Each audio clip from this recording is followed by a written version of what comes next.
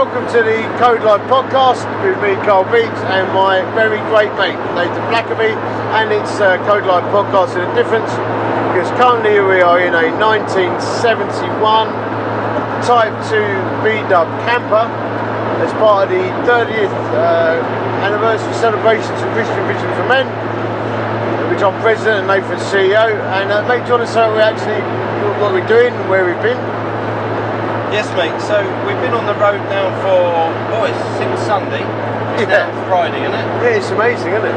Yeah, and we've been everywhere. So we've been up to Edinburgh to see Ricky and to meet a church leader there and cheer Ricky on, who's a guy in Scotland.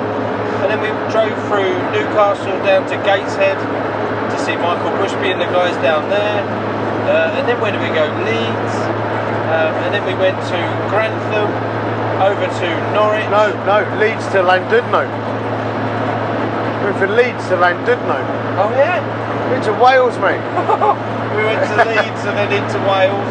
And I had Snowdon Amber Ale. You did, we've been talking about that for a long time. John Stockley and the boys over there, some fantastic guys, isn't it? And one guy who got baptised as a result of the gathering. Yeah, that was amazing, wasn't it? Yeah. That was brilliant. And then we went from Llandudno to Grantham.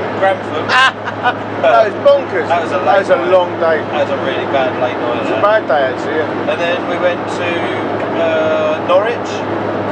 And then from Norwich we drove to Shrivenham to the Defence Academy. And what did we do there, my friend? We sat in two elite machines. One was a Challenger 2 tank.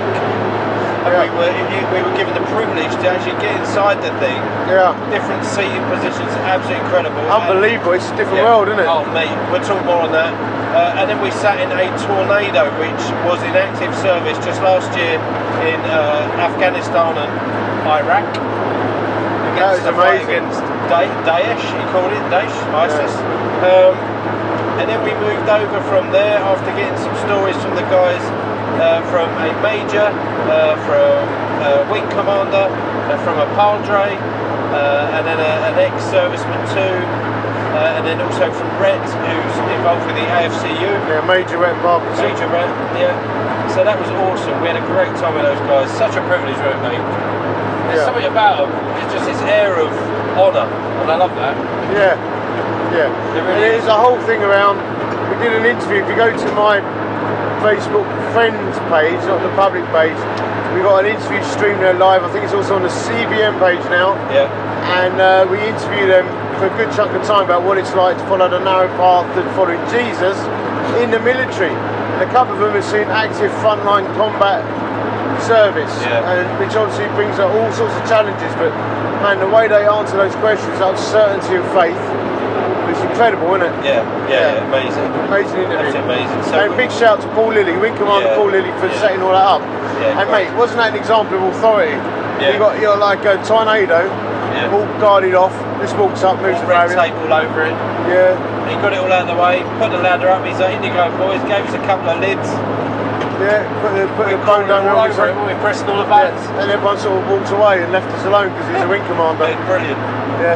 Yeah, no, very good. And actually, he just finished a grand challenge for CVM and raised £1,000 for us. So and Wing Commander Lilly is actually an area coordinator for CVM. Amazing, isn't it? Yeah, love it.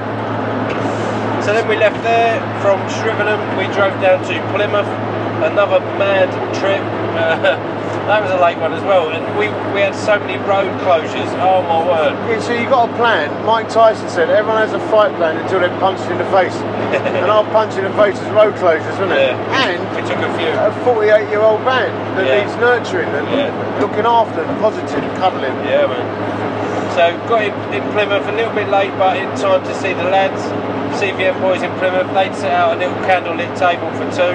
With fruit on it and fruit tea. 30 candles, because obviously it's CVM's 30th year, so that was lovely. We had a lovely night there with those boys. Had a curry and what Fraby had done. He's actually a good cook. He's a very good cook. That was a very, very nice beef curry. It was. There's a lot of beef curry too.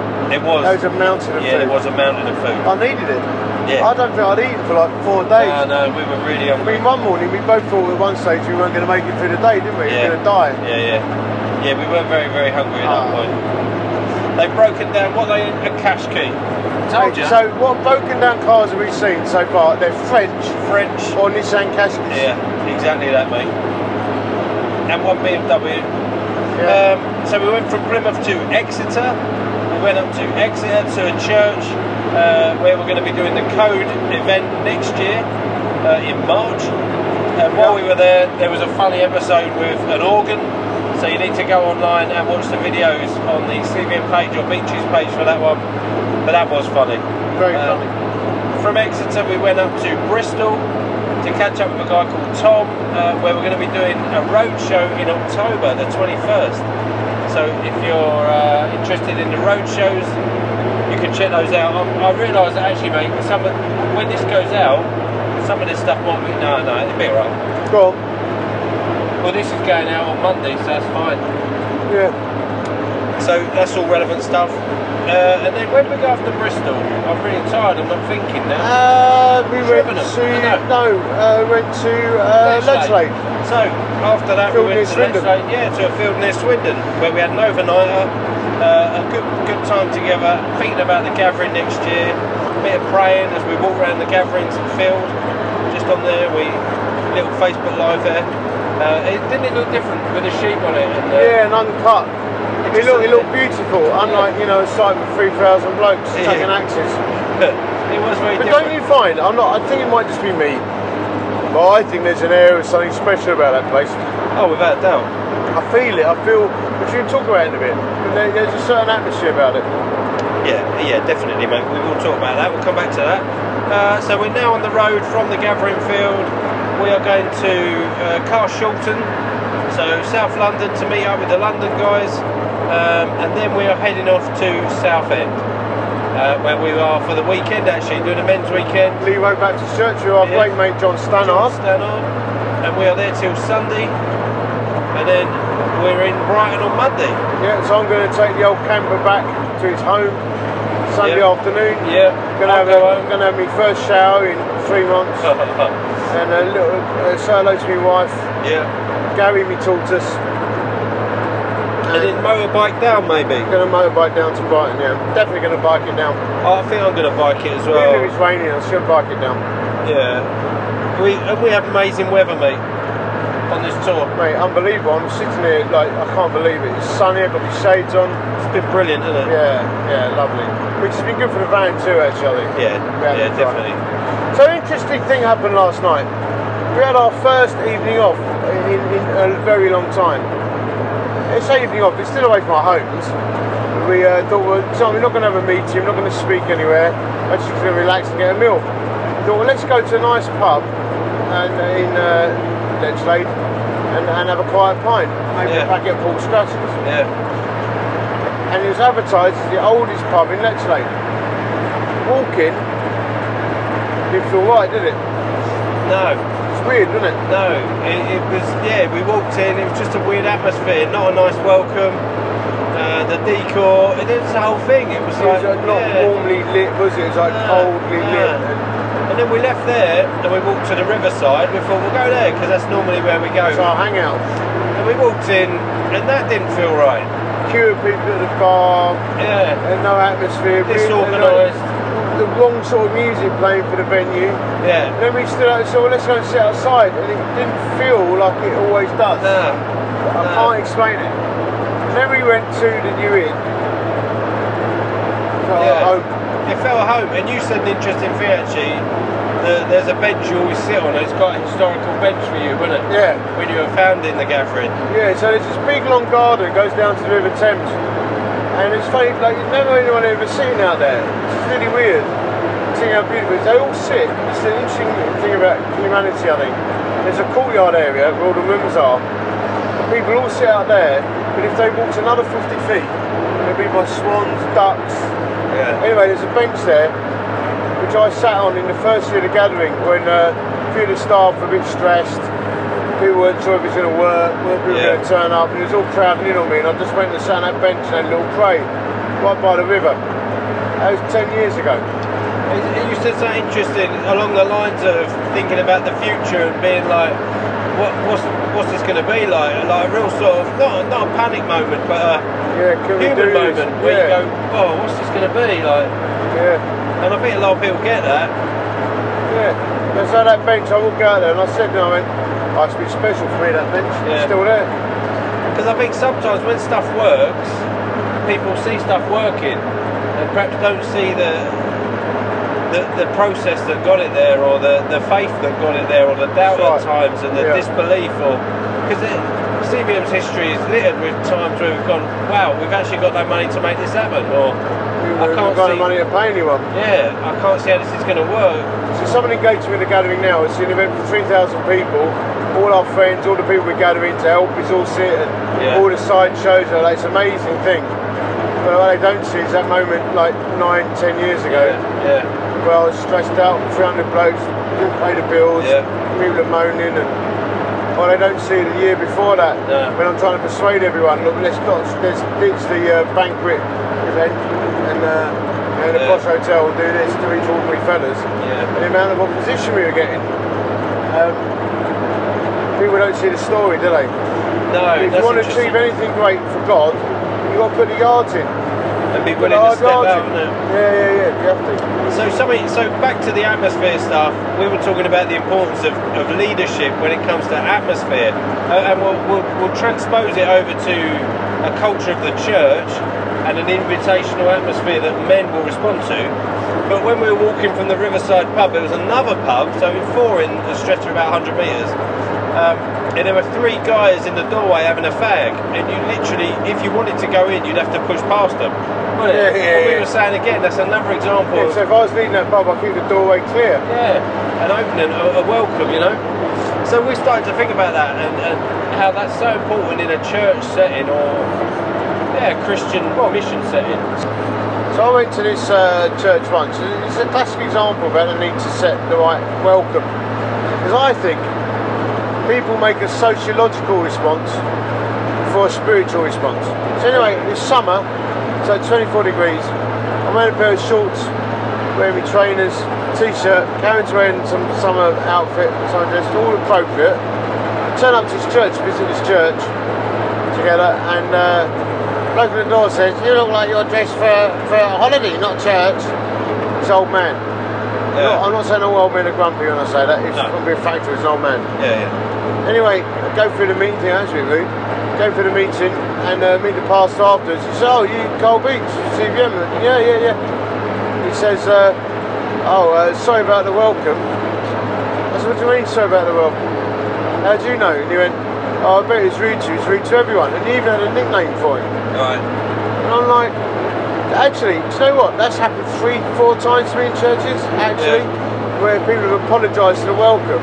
I think, why do you put the world's most grumpiest bloke or woman on the door? Why do you do that? Fascinating. I know people, and this has happened to me. I tell you one happened to me. I went to preach once in a church in the East End of London, and I sat down on the front pew. She's all pews. And this old lady comes over, she says, "That's my seat." I said, "Oh, sorry, I'm visiting, I didn't know." She said, "Well, it's still my seat whether you're visiting or not." I've had that. And the thing is, leaders don't confront it. No, don't challenge it. They're strongholds because they don't want to upset the old bloke at the door or the old woman who's rude to everyone. I would. Well, no, and often when stuff is confronted in our particular ministry, we do try and confront stuff and call stuff out. It can often be misinterpreted as bullish or aggressive, but it's not. It's just challenges. It's called leadership. And strong leadership. And I find actually blokes tend to respond well to that. And I'm not great at it, but I do think it's straight talking is very important.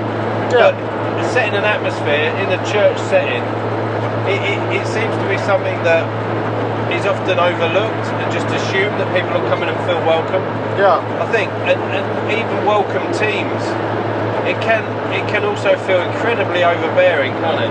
Because you can go the other way where you get over hugged. I tell other people, don't hug everyone. So some people I don't like being hugged by a random stranger. No. Don't like being hugged by you. No.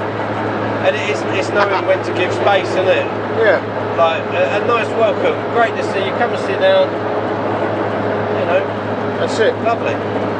I've even said to someone once before, in fact it's happened to me a couple of times, they always, every time I go and talk to them, they go to really hug me and pull me in, and I've had to say to them, I don't actually like that. Yeah, don't want to be held like that. You know, I get really close to you, I'm like, yeah, but I don't like that. Yeah. And they say, oh, it's just what I am. I said, yeah, but you need to respect what I am. Yeah. Yeah, it's true. Weird, isn't it? Yeah, it is weird. I remember once I went to a church in Brazil and I was wearing shorts, and a guy on the door wouldn't let me in. He wouldn't let me in. There were three of us, and I was the only one wearing shorts. Massive church. So you sure you can't hear the gospel because I ain't got trousers Yeah, on? service was in flow, and he said, you can't come in. And I said, well, I'm just here to listen to the sermon. He said, no, you're not coming in. Wouldn't let me in. What sort of church was that? Well, I can say it, but I don't know how it helped with that bit. No, what type of church? Pentecostal, Baptist? It was a Pentecostal. Yeah. Yeah. That's religion, isn't it? Yeah, very much so. Yeah. You think if they're like that on that, what they like on other stuff? Yeah. And actually what we need to do is create a culture of radical welcome in our churches where it doesn't matter what you look like, how you're dressed, how much you smell, you get as much love and attention and care as anyone else. Book of James is good for that. Yeah.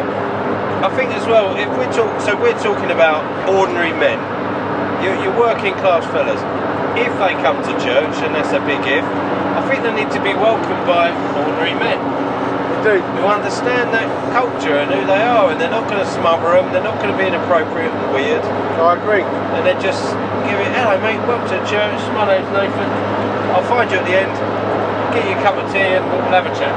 What do you think about kids' songs in worship? Like, I'm talking about Iggy Wiggy Worm, Fuzzy Wuzzy Bear and all that. I don't enjoy them, mate, I really don't enjoy them. I don't think it's helpful. I've had, I know it polarises opinion. So we say, yeah, but if you've got kids, and yeah, but what you're thinking about is the saved people in church. You want to worship with your kids. What about a single mum who comes in and her kids are terrorised, like you said, or a single dad or a dad who's lost his kids, or someone ain't got kids. Yeah. What people are always thinking about is it's what I like because I bring my children to church. But I find it excruciating trying to do action songs. Yeah. I've even had worship leaders say, I'm not going to move on from this song until you've all done the actions. Yeah. How ridiculous. Yeah. How crazy. You've got a bloke there called Steve. He's a welder. Come to church with his mate Tony, who's a Christian, dragged along, and he has to be a Fuzzy Wuzzy Bear the first week he's there. Yeah. What a nightmare. Yeah.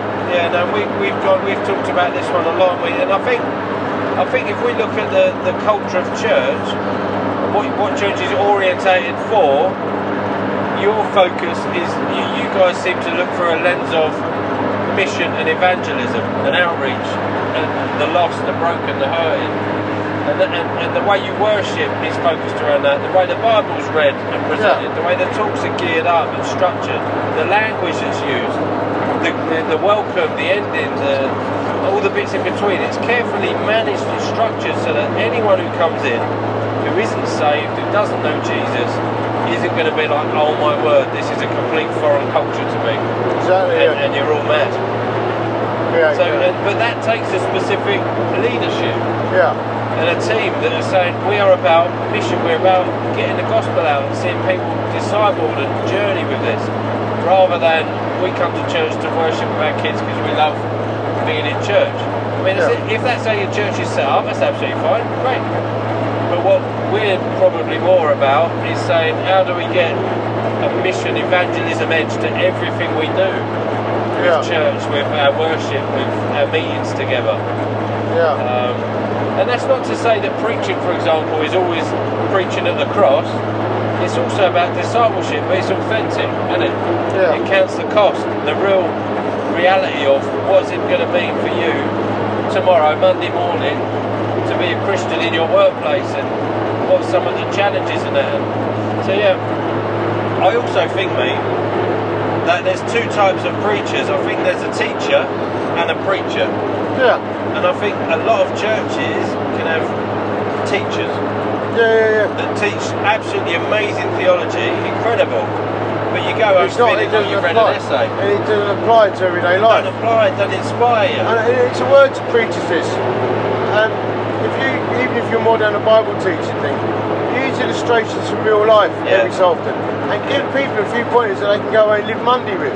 Yeah. Because I think what happens is, the Bible teacher, or even some preachers, you sit in your study and you're reading like the book of Ephesians and you're reading the commentaries, and you get massively excited about this thought, this new theological revelation. That's great. Then, you know, Jeff, who's got to go and sell cars on Wednesday, he's like, I don't know, how do I live my life in response to this great new knowledge? Yeah. I can't put it into practice. And most people have forgotten that great new truth that you had a massive discovery about in your study. Yeah, yeah. My dad used to say, with any preaching, it's got to have some GBH in it. Great, but how? It's like, great, thanks for that theology, but how on earth does that relate? How do we live our lives in the light of this knowledge? Yeah. And that's essential, and that moves you into the realm of preaching rather than teaching. Yeah, absolutely, mate. Love that. People don't remember. People don't remember what you say. They really don't. Like I've led a church and I've preached sermons, the same sermons, and no one knew. Over and over. Mate, I've used the same illustrations before, and like third time out, people say that's amazing that happened. Yeah. Like I've mentioned that twice before. Yeah. So there you go. Atmosphere, culture, preaching. We've shared a lot there. Yeah, and thanks for listening. We're on the Grand Tour. We're on the Grand Tour, going to hit Cole Shorten soon, and thanks for tuning in.